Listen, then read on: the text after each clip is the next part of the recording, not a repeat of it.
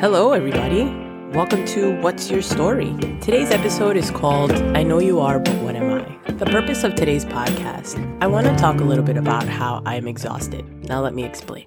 When I was 9 years old, I used to work at a supermarket. I used to bag groceries. That was the thing I did. It was a bit young, but nonetheless, it was what I was doing at the time. There were a lot of Hispanic men, of course. A lot of the people that worked there felt as though they could be comfortable with my sisters and I and just tell us whatever, as they do in the Dominican culture. I don't know if it's the same in any other culture, but because I'm Dominican, that's what I know. So around 10 years old, this gentleman, for lack of a better word, came up to me, looked at my hands, and said, "Wow, someday you're going to make a man happy."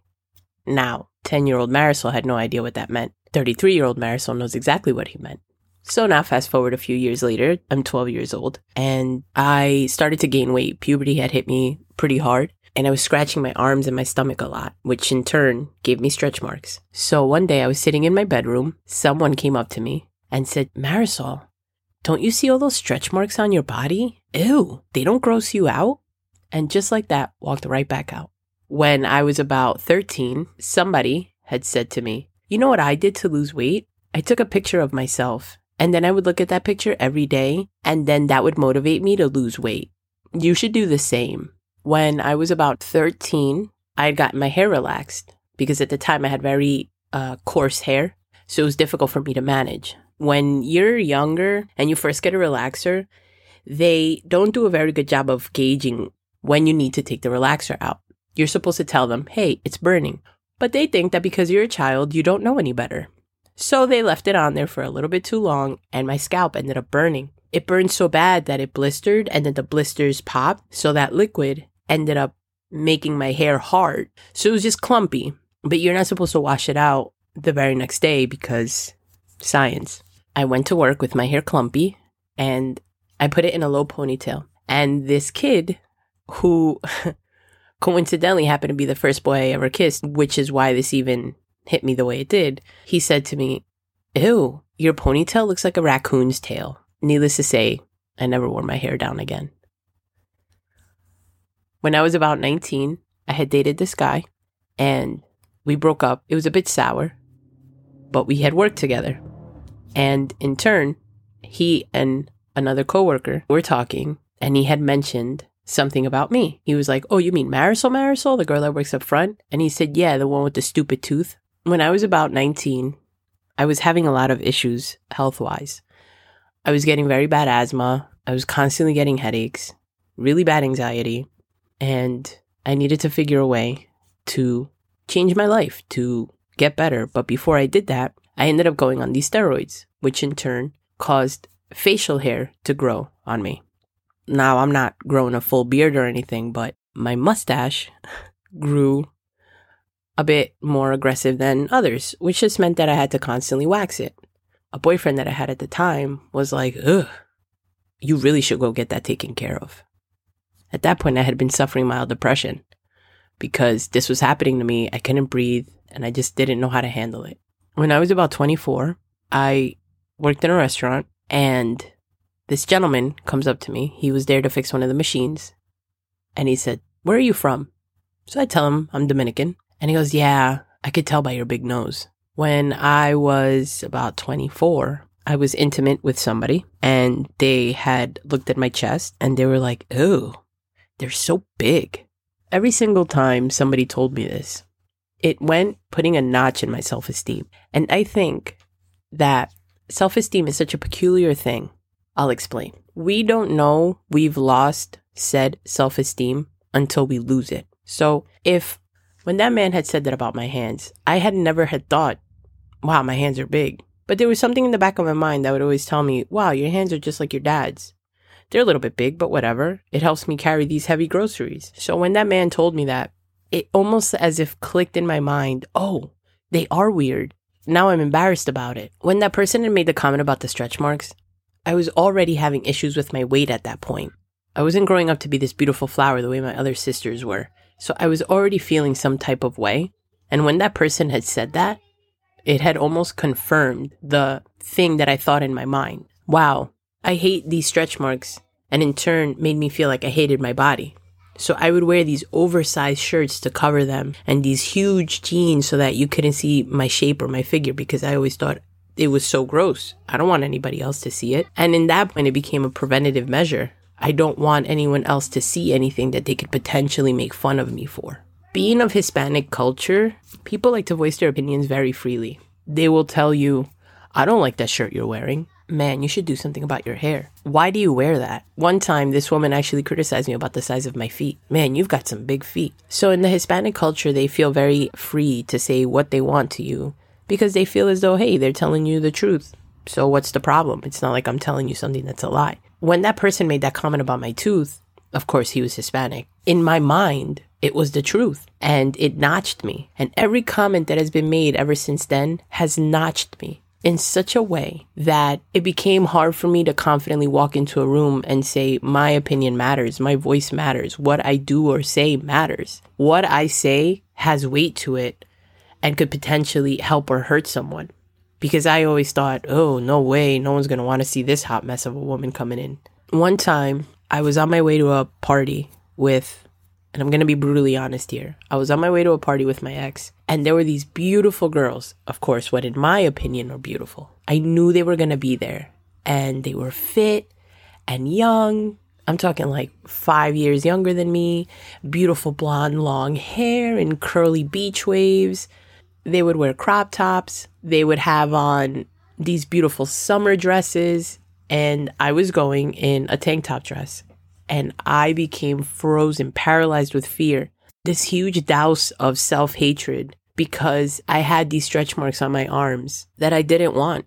I didn't want anyone to see them, and especially not these beautiful, flawless girls. I didn't want these men to see me and be grossed out by me. I just wanted to crawl and run away and hide. But I knew that that was wrong. I knew that I couldn't think that way. I knew that that was not a way that I could live. What was I supposed to do in that moment? Go home? I cried. And I cried and I cried and I couldn't breathe.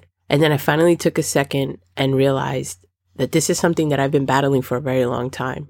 And although I thought I was over it, I apparently wasn't in that moment. In an effort to get out of my own skin and get out of my own head, I went inside anyway. And I had the most fun. And I knew that nobody was looking at me that way. But even if they did, there's nothing that I can do about it. They're already on there, and it's the skin that I have and I own, and there's nothing else that I can do about it. Oftentimes, I would try to go out and buy outfits that would accent this or flatten that or help here, tuck there. I would wear camis that were tight-fitting so that they would hold my belly in because I was so fat in my mind. When I was about 20 years old, I cut all my hair off. It was the relaxer that I had. I was tired of having to wait till it grew out and all my hair would fall out and I'd have to get it relaxed again. So I finally decided to just shave it all off. So I ended up cutting it super short. I didn't buzz it, but it was very short, barely even an inch long. And my family hated it. I felt so free. It was the first moment, the first step in me taking back my quote unquote confidence. It was the first moment that I felt as though this is something that I want to do and I'm going to go ahead and do it. And it was the most liberating thing. And then shortly after, my mother hated it. And in an effort to please her, I relaxed it again. But then I ended up cutting it off again. There are small moments in life that you end up getting reign of your life. And that was one of them. It was summertime. And it was hot out. And I had this ginormous shirt on. I was so hot. I couldn't even. And in that moment, I was like, girl, you need to figure something out because you cannot live your life like this, wearing these oversized shirts throughout the summer. You're going to melt. So that was the first time that I went with a shorter shirt until eventually getting into a tank top. There's nothing I can do about my teeth other than getting braces. And they cost like $4,000. And I'm sorry, but I'm not made of money. So that's going to stay just like that. And my hands are the only hands I've got. These are the hands that are literally just like my father's. They're a reminder of him. And these are the hands that have carried me through some of the hardest labor I've ever had to deal with, and through some of the toughest moments, and have wiped tears away from my eyes, and have held people that I've loved. Why would I ever hate these hands? I think that there came a point in my life, I was just so exhausted of hating myself, so tired of hating these things about me, that I just couldn't take it anymore. And little by little, I said, these are the hands I've got. Deal with it. Next. These are the feet I have. How can I be 5'6"? At the time, I was 220 pounds. How can I be 5'6", 220 pounds, and have size 5 foot? It's impossible. I would topple over. And this is the hair I have. These are the eyes I have. This is the nose I have. And if you don't like it, I cannot add it on to the other things in my life that have already frustrated me or that make me happy or whatever the case may be, because you don't like it. I'm tired of hating myself. I want to start to just move on. And that's what happened. I started this weight loss journey about 10 years ago, and I'm close to losing almost 100 pounds. So there's a lot of loose skin. With that comes a readjustment of your confidence. When you lose weight, it's not a diet, it's a lifestyle. Your mind doesn't lose weight, only your body does. Your mind in turn has to catch up. You go to the mall and you pick out a size 16 jean because you know that that's what fit you. Even though you're down 40 pounds, you can't help but be afraid that those pants aren't going to fit you because that's all you've ever known. This is all you've ever known. Aside from all of that, you have a next hurdle to deal with, which is this new body that you have. When I was heavier set, I was happy because this is the body that I've known since 12 years old. So to me, it was almost like home, and I felt so comfortable in my skin. But then once I started to lose weight, I realized that I could achieve something that my mind had known, had seen, had wanted. So I was like, oh man, here we go. And I started to hate the body that I had. So it takes an adjustment. I embrace it. And I think that that's what's been able to help me. Just embracing what I have, accepting it, knowing this is the body that I have right now. These are the attributes that I have right now. These are the things that make me who I am at this very moment. And there's nothing that I can do about it unless I choose to do something about it. If I don't like my weight, then I have to work at it. It's so easy to get trapped in our minds and for our minds to betray us at the turn of every corner. But in turn, we have to betray it back by saying, yes, I get it. Whatever. Next. I'm tired of wearing my hair down to cover my ears, or my bangs to cover my forehead, or gloves to cover my hands, or makeup to cover a birthmark. I'm tired of it. I just want to be me. I just want to wear the skin that I have and move forward. Because that little thing called confidence, it's ever evolving. You only notice somebody else's quote unquote ugliness when it's something that you don't like about yourself, or something that you admire about yourself. If you worked hard to get a fit body and to have a six-pack, then you're gonna subconsciously start looking at other people's bodies.